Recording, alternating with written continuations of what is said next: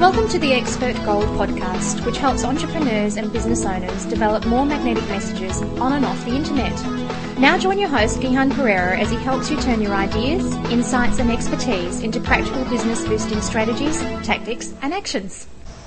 What is your business strategy for 2011? I publish another podcast called Focal Point with my friend Chris Pudney. We recently did our final episode for the year where we looked back at 10 predictions that we made in January at the start of the year.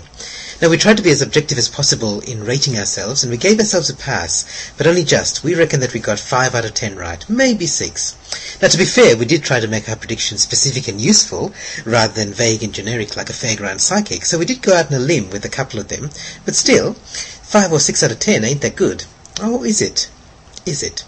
Mark Twain is said to have once said something along these lines: predictions are always difficult, especially predictions about the future. And our future is changing so quickly it's become even more difficult now than it was in the mid-19th century. I'm recording this on New Year's Eve. This is of course the day before many people start making their plans, their goals and resolutions for the coming year. But how can you expect to do any sort of realistic goal setting or planning or predictions given what I've just said about our fast-moving and unpredictable future? Well, the good news is there is a way forward. I'll explain. In the last few months, I've done quite a lot of mentoring for clients who want help with their online strategy for 2011. And one of the common problems for many people, and maybe you as well, is that there seems to be so much that they think they need to do. So they get overwhelmed by it and they don't know where to start, so they don't do anything at all. So should they be blogging or podcasting or tweeting or connecting on Facebook, connecting on LinkedIn, contributing to every forum in their area of expertise? Should they be doing a combination of these or all of the above? Now, you might have been wondering the same thing. So, can I suggest to you that I'm going to take a weight off your mind? Here's the point. These things are tactics. They're not a strategy. So get your strategy right first, and then move on to the tactics. Easier said than done? Maybe.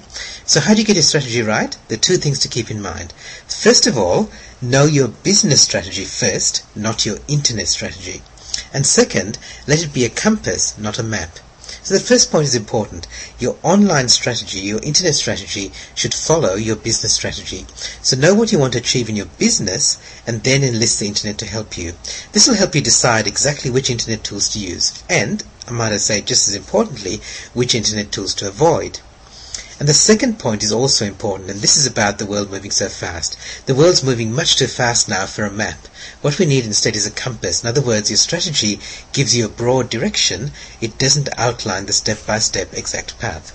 For example, one of my 3 main business priorities for 2011 is to get more business in Perth, where I live. So it's ironic that although I live in Perth and spend most of my time here, most of my clients are outside Perth. And next year, in 2011, I want to do more workshops and consulting and mentoring in Perth itself. And I'm still going to continue to maintain and build the non-Perth work as well, but I want to establish a base and a reputation here in Perth. So this strategy I'm calling Business in Perth. And having that as a strategy and or as a theme means that I can focus some of my internet marketing efforts and some of my business efforts to achieve their strategy. For example, I can do things like this. I can join LinkedIn discussion groups that are Perth-based, not just topic-based. I can use meetup.com to find business networking groups in Perth. I can connect with more Perth-based Twitter users. I can promote my workshops in local event directories, not just online. I can offer complimentary tickets to my Perth group mentoring events.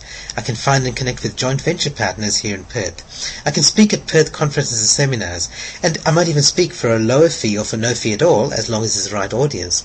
I can write a book to position me as an authority in the area I want to speak in and run workshops in.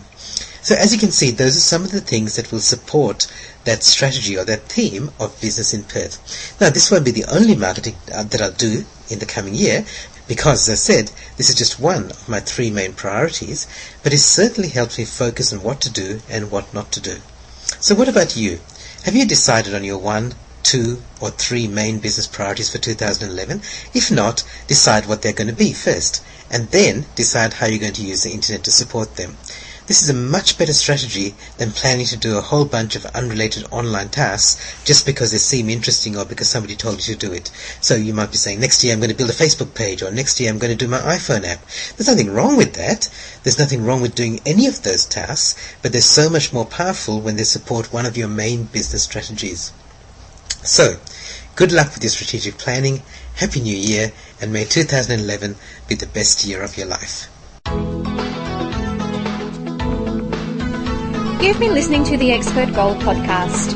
Visit us on the web at gihanperera.com. That's GIHANPERERA.com. You can join the podcast, listen to past issues, and leave your comments, suggestions, and ideas. We look forward to having you back soon. In the meantime, remember, great minds don't think alike.